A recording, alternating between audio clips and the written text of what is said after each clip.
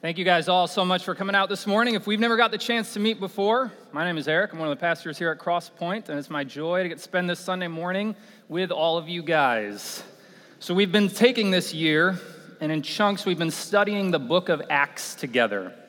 Acts is a book in the New Testament written by a man named Luke, and it's really the second part, a continuation, if you will, of his first book, the Gospel according to Luke. And over the book of Luke and the book of Acts, Luke is showing us how God's unfolding plan all throughout Scripture to renew cultures and places and lives is being fulfilled through Jesus Christ. And last week, we saw something incredible happen. The passage we're going to look at today is coming off the heels of this world-changing meeting that the church had, where they both clarified and confirmed the scope of salvation through the gospel of free grace. And today, in the passage we're about to look at, we're going to see the implications of that on the church here in Acts, but then also for our church here today. So you kind of think of it this way. If last week was the what of the gospel, this week is the so what. So what does that mean for us as a church?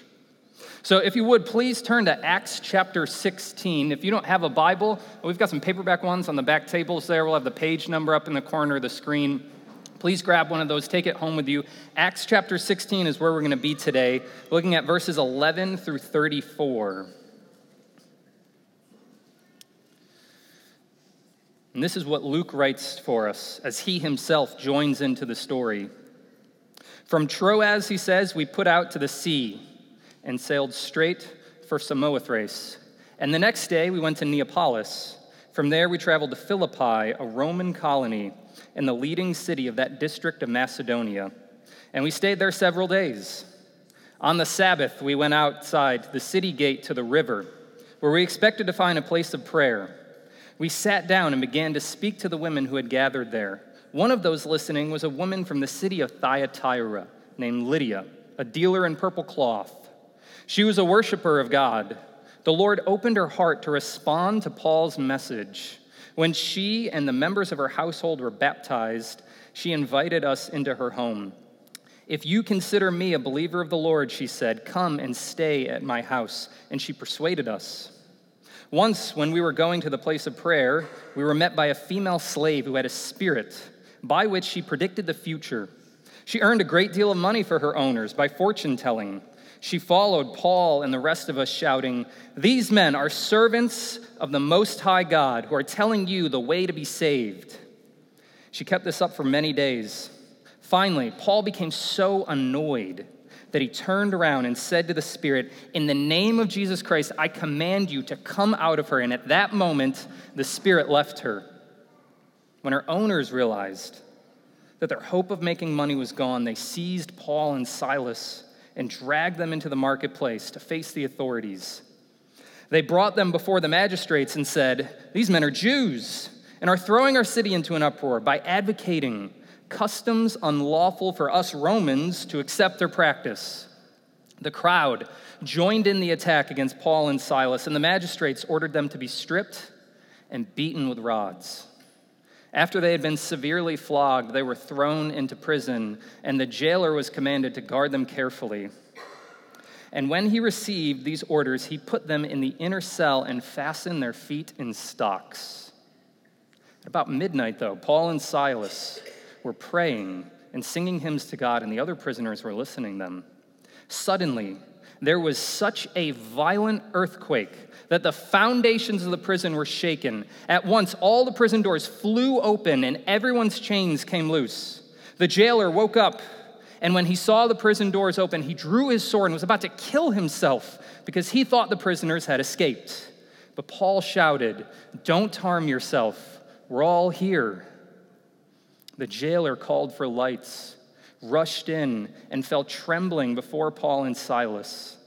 He then brought them out and asked them, sirs, what must I do to be saved? They replied, believe in the Lord Jesus and you will be saved, you and your household. Then they spoke the word of the Lord to him and to the others who were in his house.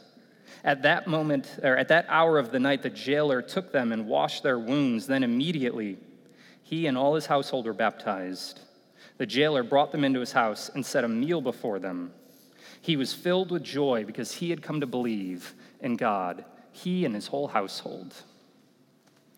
So some of you know, up until a few years ago, my wife and I used to live in the city of Boston. And if you have never been to Boston, you really need to go there, right? It is an incredible city that has a culture and a life of its own that's unlike anything else. And like any good city, Boston has its own calendar of personal public holidays. And one of them is the running the Boston Marathon that happens every April. And a couple years back, they celebrated the 50th anniversary of something groundbreaking happening in the Boston Marathon. In 1967, Catherine Switzer became the first woman to ever officially run in the Boston Marathon. Now, to understand what was so groundbreaking about this, at the time, women weren't allowed to run in the Boston Marathon. So Switzer registered under the name K.V. Switzer, which due to kind of just a clerical oversight, nobody really checked into, and without knowing it, they issued an official race bib and number and spot in the Boston Marathon to a woman. And around mile marker 4, one of the race officials, you can see pictured above there, spots Switzer. And he gets enraged, and he starts chasing after her like this maniac, screaming, "Give me back my number and get out of my race."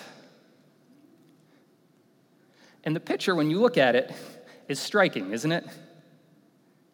We can see all these different contrasts, physically, generationally, culturally, between the race official on one hand and Switzer on the other. And in many ways, this is a picture of how we understand ourselves as individuals and in the society that we live in. Zygmunt Bauman, who was a world-renowned sociologist, Polish man, says that there are essentially two words that you and I use to describe ourselves and other people: us and them. In other words, the very nature of our hearts is to gather around people who are similar than us, to be tribal, to be exclusive, to make distinctions amongst people, whether that's racial, cultural, political, generational, and to be similar, to gather around people who are similar to us, and then to exclude people who are different than us. I mean, this is what we can see in the picture above, isn't it? The race official trying to exclude the them, the woman, from running in the Boston Marathon. So let me ask you, who's the us that you're a part of? And who's the them in your life? You see, we can all do this us and them thinking. And as Christians in particular, what's at risk in it for us is the mission of the church and the very nature of the gospel itself. I mean, this is what Luke is trying to pull out in our passage here. In Acts chapter 15 last week, we heard about the scope of salvation through the gospel of Jesus Christ. But here in Acts chapter 16, we see that scope of salvation in the church that's built at Philippi. During Paul's journey here to the church at Philippi, we could probably safely assume he had multiple people come to faith. But what's interesting is Luke highlights only 3 of them for us. None of them particularly special or noteworthy. 2 of them we don't even get their name of. A businesswoman, a female slave, and a Roman prison guard. Now, why would Luke do that? 3 stories of 3 surprising conversions that I think if we view and look at in isolation, we miss the point of what Luke's trying to do. But when we put them all together, we see that Luke is painting this mosaic for us of what Jesus did, of who he is, and of who it's for. And in particular, I think there's 4 things that Luke wants us to see here in this passage today about the gospel coming to the city of Philippi and of the scope of salvation that we can see in it. I think he wants to see the height, the depth, the width, and the weight of salvation through Jesus. So first, the height of salvation. The first thing we see here in this story is Jesus reaching someone put together, someone more on the upper class of society than anything else, someone who we might describe as the up and the out, someone who was confident, who was successful, who's closer to the upper class of society and yet still outside of a relationship with God. Starting in verse 13, Paul and Silas, who's his new travel partner here on his missionary journeys, meet this woman Lydia as they're heading out to this place of prayer, which was outside the city gate, this place where the Jewish women of that city would come and meet and pray together. And in it, right away, Luke tells us two things about this woman Lydia. First, he says that she sells purple cloth. Now, purple cloth was a really expensive commodity at that time that largely came from the city of Thyatira that Lydia's from. So he tells us she sells this purple cloth, but then he also tells us that she's a worshiper of God. In other words, what he means is even though she wasn't born Jewish, Lydia believes in the one true God of the Bible. She reads the scriptures and prays to him, and she behaves just like a Jewish person without herself actually being Jewish. So in this picture that we see here, that Luke's painting for us of Lydia, there's a couple things that we can pull out right away. First, she's successful.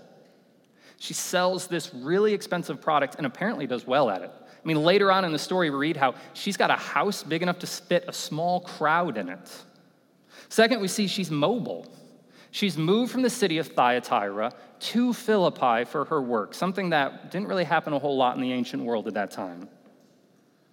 We read that she's got some sort of family in verse 15, and that she's a moral person. She believes in the God of the Old Testament. She reads scripture. She prays. She tries to follow him. When we think about it, in a lot of ways, Lydia represents probably the average person that lives in the neighborhoods just surrounding the YMCA here. Maybe she resembles your story. Successful, you're doing well, you'd consider yourself a good person, but still wanting to know God personally. So she's closer to the upper class of society than anything else, but she's still outside of a relationship with God until Jesus reaches her. In verse 14, Luke writes, one of those listening was Lydia, and when she heard the message that Paul was preaching, the Lord opened her heart to respond to Paul's message. The message he's been preaching all throughout the book of Acts of the death and resurrection of Jesus for the forgiveness of sins. And in that moment, Jesus, working through Paul and Silas, reaches this successful, respectable, moral businesswoman and brings her into an intimate relationship with God. I mean, this is in part what her baptism in verse 15 signifies, that on her own she was outside of a relationship with God. And that even though she was a moral person, she was successful, she was respectable, she was upright, none of that could still help her know God at a personal level. She needed Jesus to do that. So first we see the height of salvation. We see Jesus reach someone that we might call the up and the out. Someone put together, someone successful, someone respectable, moral, but still doesn't personally know God. But if we want to see what Luke's trying to get across here, we can't just look at all these in isolation. We got to move on and start putting the pieces together to see what he's trying to reveal to us about the scope of salvation through Jesus. Because we need to see what he shows us next. Not only the height of salvation, but the depth of salvation. You see, next, we see Jesus reach someone who's not put together, someone who's on the fringe of society, someone who's not the up and out, who we might better describe as the down and out. In verse 16, Paul and Silas are again going to the place of prayer, and they meet this woman who's possessed by this demonic spirit that makes her give these predictions of the future. And this slave woman, probably more a very young woman, maybe a girl more than anything else, is owned by these men who made money off of her. When people would come to this girl slave, and she would give these people predictions about their future, and they would pay her for that, and then she would give the money to her owners. And in verse 17, Luke says, she followed Paul and the rest of us, shouting, "These men are servants of the Most High, who are telling you the way to be saved," which is probably these demonic spirits in her trying to detract people from Paul and Silas by making them look like they're associated with this wild, demon-possessed girl. And when you look at the contrast here that Luke's pulling out of Lydia on one hand, and now this demonic-possessed girl who's a slave on the other hand, who he just introduces us to now, the contrast between them is jarring. Lydia is this well-off businesswoman, closer to the upper class of society than anything else. This girl slave is a fringe of society, barely a member of it at all. Lydia has money and property to her name, but this slave girl doesn't have a single thing to her name, and really is probably somebody else's property more than anything else.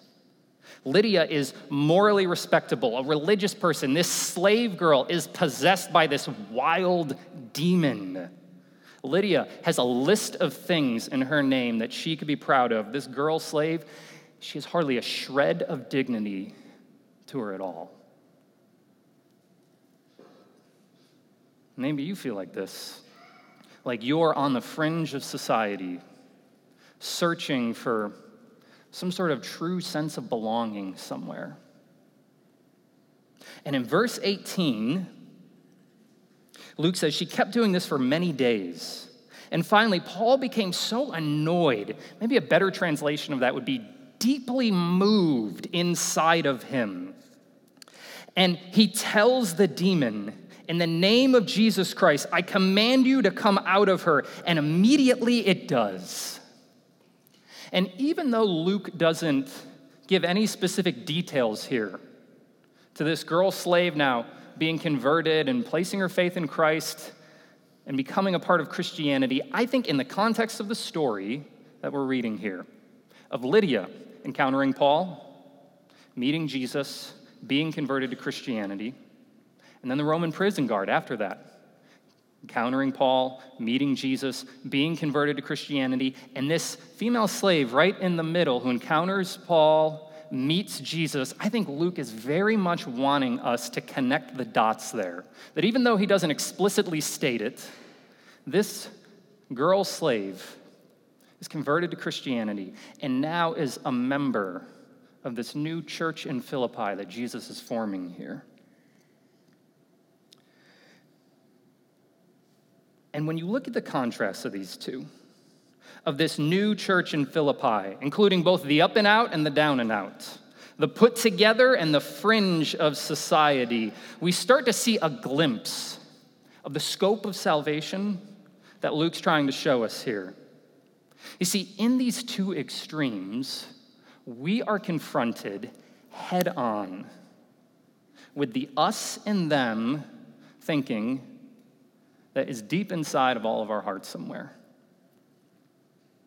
You see, I'm willing to bet this because your heart's like mine, that you'd be willing, probably likely, to exclude one of these two extremes, one of these two women from your life, and if you're a Christian, from your church and your community there in particular. Miroslav Volf, who's a professor at Yale University, says there's 4 common ways that we all exclude people personally and socially from our lives. So the first one, he says, is exclusion by extinction. In this, we're excluding people from entrance into our group, or if you were a Christian here, into our church in particular.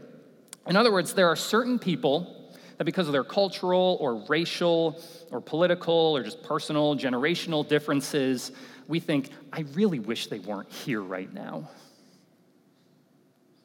I'm not talking about being members of the church. I'm just talking about coming here through the front doors on a Sunday. When they sit next to us, we get uncomfortable. We want to move to another seat.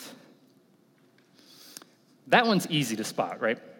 The next 3, though, are a little more subtle. The next way, he says, is exclusion through abandonment. And in this, we exclude people from recognition. So we let them through the front door. We let them come be a part of what's happening, maybe here at the church on Sunday mornings, but we don't acknowledge and recognize and celebrate their presence. And so after a while, they start to think, does anyone even care I'm here? Does anyone even notice I'm here? Third, he says, is exclusion by assimilation. So in this, we exclude people from community. In other words, we let them into our group. We let them into our space here on Sunday mornings, but we think, I'm fine interacting with this person in a public setting. I'm fine interacting with them on Sunday mornings. I would never invite them over for dinner at my house, though. And last, he says, is exclusion by dominance. In this, we're excluding someone's voice. So we might let them in the front door, let them into our community here, but we don't allow them to have any sort of influence over it. In other words, there's a table of leadership where decisions are being made, but we don't allow anyone from these certain categories to be a part of it. We think to ourselves, well, they just don't understand what we're trying to build here. We just need it to be this kind of tight-knit group right now. And maybe you've experienced one of these at Crosspoint. And if so, myself, the elders, we would love to know about it, to know how we can continue to grow in some of these areas. Maybe you're not a Christian and you've experienced this at other churches, and this is what's just turned you off toward Christianity. Here's the thing. I think a lot of times we can do any one of these four with this malicious intent. But I think more often than not, if you're like me, then your sinful heart is so much more deceptive than that. I think a lot of times what can happen is instead we build up kind of this idealistic vision in our head of what the perfect church and what the perfect community in it should look like. And what we don't realize is generally, in this idealistic thought in our head, it's focused very much around us, about people who feel or look or act similar to us. And even though we don't realize it, it's still very much built on this us and them mentality, where before we even realize it, we unknowingly end up excluding certain people from coming and encountering the gospel in our church. And this is where certain modern people would say, that's the whole point. We need to just get rid of any sort of dichotomies, any sort of binary distinctions that we can draw in society. Those things don't even exist. Those are just a product of moralistic, religious, traditional worldviews. What we need to do is focus on how we're all connected, how we're all similar, how everyone's view is right and equal to themselves, and how no one has the right to exclude anyone from any sort of group. If you're a Christian, maybe you think, hey, why don't we stop maybe talking about certain doctrines that are divisive or offensive? Let's just focus on things that will kind of be more inclusive and bring more people into our church here. And Charles Taylor, who's a world-renowned Canadian philosopher, is one of many voices who would say that line of thinking has some pretty big flaws in it that in the end up undermining what it tries to achieve. The biggest one being that in the end, you haven't really solved the problem you set out to address. All you've done, Taylor would say, is just create a new dichotomy, a new us in them. Only this time, the us is the modern people who don't see any sort of dichotomies, who are exclusive, and the them are the traditional, moralistic, religious people who are very exclusive in what they do. See, we can't get around it. And in the end, the problem isn't that we have differences. God created us with diversity. He loves and he celebrates our diversity. The problem is we take our differences and we turn them into moral categories. And through them, we start to assign worth to people based on their differences. And in the end, all we're doing is really just trying to recover ourselves a certain sense of worth that because of our sin has been marred inside of us. But in this third person that Luke's about to introduce us to. Jesus will use Paul and Silas to finally shatter any sort of us and them thinking that we could put on ourselves as individuals, as groups, or here particularly if you're a Christian, as a church. So we've seen the height and the depth of salvation. Now we're going to see the width of salvation. In other words, we've seen Jesus reach someone put together, someone on the fringe of society. Now we're going to see him reach someone who's at the end of their rope. Not the up and out, not the down and out, someone who's maybe more just way out, to the point that they're about to take their own life. In verse 25, Paul and Silas are again at a place of prayer, but a very different one than when they started. They're in prison after being beaten and flogged by the city magistrates. We don't have time to get into all the details of the story, but essentially, the men who owned this young girl who was a slave, they get really angry when Paul and Silas completely ruin their whole money-making scheme, and so they manipulate the city officials. They're kind of tapping into their nationalism and their racism to throw Paul and Silas into prison. After that, they get them beaten with rods and flogged. And in verse 26, as Paul and Silas are in prison, singing hymns and praying, it says, "Suddenly," Luke writes, "there was a violent earthquake, that the foundations of the prison were shaken. At once, the prison doors flew open, and everyone's chains came loose." Now, this is a problem if you're the jailer. You see, at that time, if you were a prison guard in Rome, if you lost an inmate, the result was you were killed as punishment for that. So imagine this prison guard wakes up to the sound of not a prisoner, but an entire prison doors flying open and all of these inmates who are about to let loose.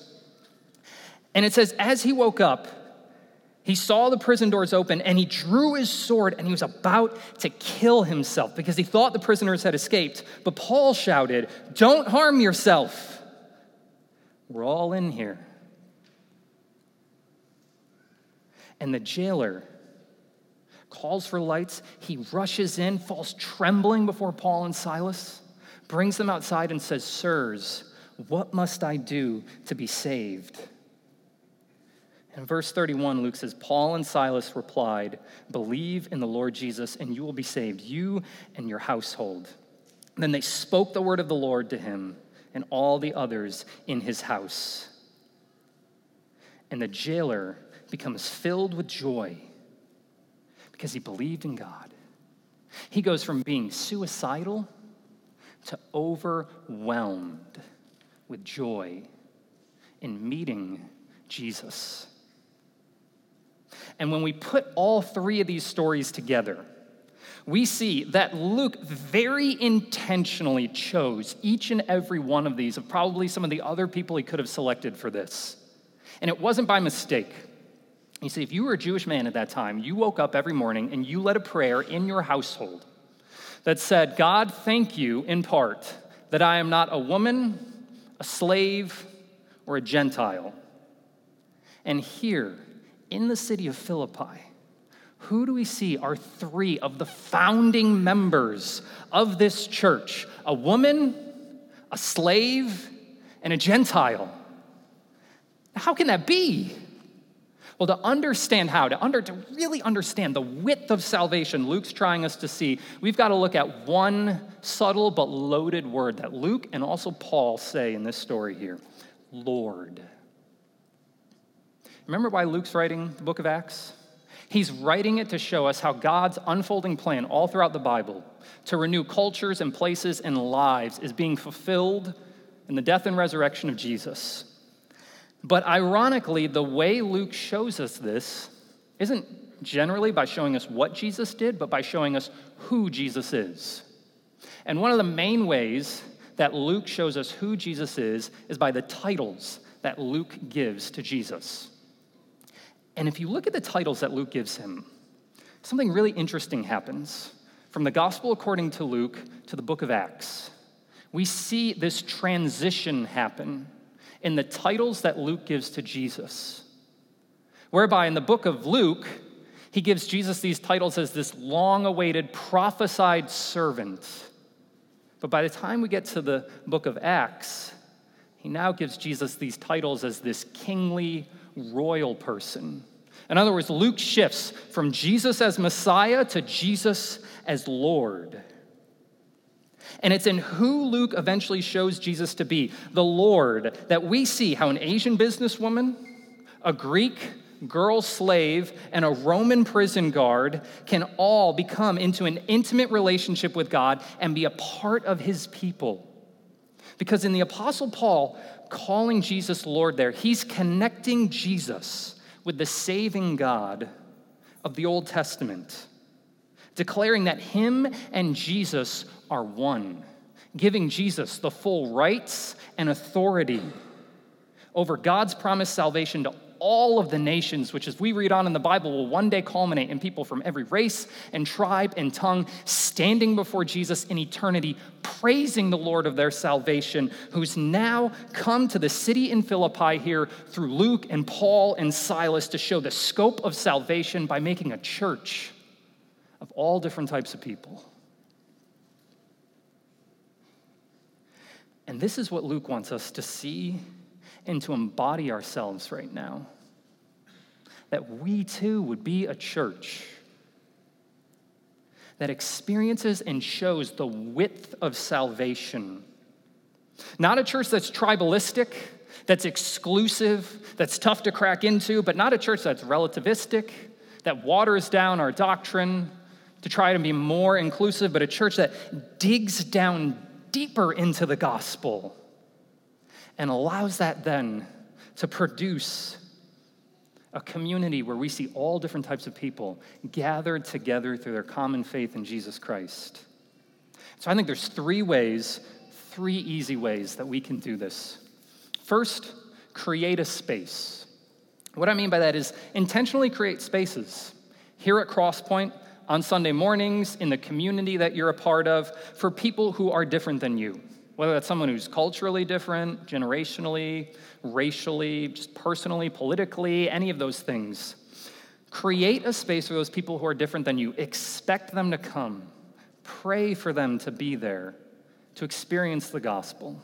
So first starts by just us really easily creating a space. But then second, I think we need to be vigilant against the barriers. And by that, what I mean is we need to have this humble but urgent impulse to confront any unnecessary barriers that we put up for someone coming in and experiencing the gospel here at Crosspoint, even if that means you have to allow yourselves to experience a barrier that you've unknowingly created yourself. And then the third way is to practice unity ourselves. See, if we want to be a church where all different types of people come and experience the gospel of Jesus, then we need to be a place where people can come in from all the surrounding neighborhoods and see people who are all different spectrums and spots on the cultural and societal map in the Winter Park area here, not just coexisting, but celebrating each other. And this is something that, if I'm being honest, I think we do well here at Crosspoint. I'm really encouraged by the way that we practice unity ourselves. But what Luke's doing us here is inviting us to experience that even more. So how do we do that? Do we just follow the example of Paul and Silas here? Maybe that's what we're tempted to think. There's this scene in the Netflix show The Crown, which is about Queen Elizabeth, where she asks her grandmother, who herself was once queen, why is it that we even still have kings and queens anymore? And her grandmother, like any good kind of former monarch, says, here's why. The monarchy is God's gift to humanity. By showing them this dignified version of what a human's supposed to be and gracing them with this ideal example that people can now pull themselves up to. And I think a lot of times as a church, this is how we can read the book of Acts. This story here in Acts 16 of Paul and Silas is God's gift to the church, showing us this ideal example of what we're supposed to embody that then we'll pull ourselves up to. And if that's how we read the book of Acts, in this passage here, we're missing so much more of what Luke has for us. You see, the only way we can truly become a church where all different types of people come together and know and experience Jesus Christ is if we lastly see the weight of salvation. See, when we look deep enough at who Luke shows us Jesus is, he eventually shows us what Jesus did. And in seeing that, we experience the weight of salvation. You see, the problem in our sinful hearts is that we take differences in us, culturally, politically, personally, generationally, and we make them into moral issues. And the only way we're going to overcome that is if we stare into the face of the deepest dichotomy that truly does exist, the one between us and God. The way the Bible often describes God is holy, which is a word that at its core simply just means other. And it's this otherness of God that becomes to define who God is. That even though we bear his image to a certain degree, there's always a distinction between the creator and the creation, between God and us. But unlike the distinctions that I draw, this one has very much become a moral issue too. Because of our sin, you and me, now not only inwardly, but outwardly, have separated ourselves from God, meaning that he is now very much in the scope of the universe, the us, and we have become the them. And it's something that, if I'm being honest, I don't really like to dwell on that much. I would much rather live with this fictitious view of myself than face up to the fact that I've failed to live up to the glory of God, and that on my own, there's nothing I could do to change that. And in his compassion, God wants to be in a relationship with us, but in his holiness, he can't let that happen without a price being paid. And so in an act of God's holy love, Jesus, God himself, comes down, dies on a cross, and takes the punishment that we deserve so that we can now be in a relationship with him and a part of his people. I mean, this is madness. I mean, think about it. You know what our us and them distinctions really are? It's us looking at people different than us and saying, I wish you could just be more like me. But you know what God does? He does the opposite of that. He becomes like us. He becomes like us, and then he dies for us.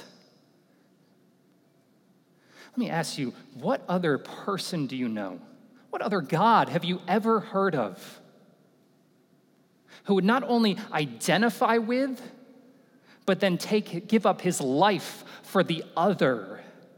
Not because they needed to, but because he so loved the other that he wanted to. You see, this right here is why Paul can get up and declare that Jesus has the full rights as Lord to bestow the gift of salvation to all these different types of people because he first bought that gift with his own blood. This, here at the cross, this is the heart of Christianity. The only us that ever truly mattered, dying for the them that was you and me. If you're a Christian, see the weight of salvation. See Jesus bearing that for you, and let that fuel us becoming even more a church where all different types of people experience the gospel, where the height, the depth, and the width of salvation is shown in everything we do. And if you're not a Christian, look at the cross and the holy love of God that sent his only son to die for the them that is you and me. We're going to spend some time reflecting on this word now, on what we've heard from God, some ways we can repent, some ways we can be reminded of the promise here. But before we do, I'm going to pray for us. Heavenly Father, thank you for this incredible gift. that through the church being formed here at Philippi, we see the height, the depth, the width, but most of all, we experience the weight of salvation. That in your holy love, led your son Jesus to come and die for the them that was me because of my sin. That was all of us because of our sin. Not because you needed to, because you so loved us that you wanted to. Spirit, I pray through the rest of our service here that you would continue to now press this truth into our hearts. Amen.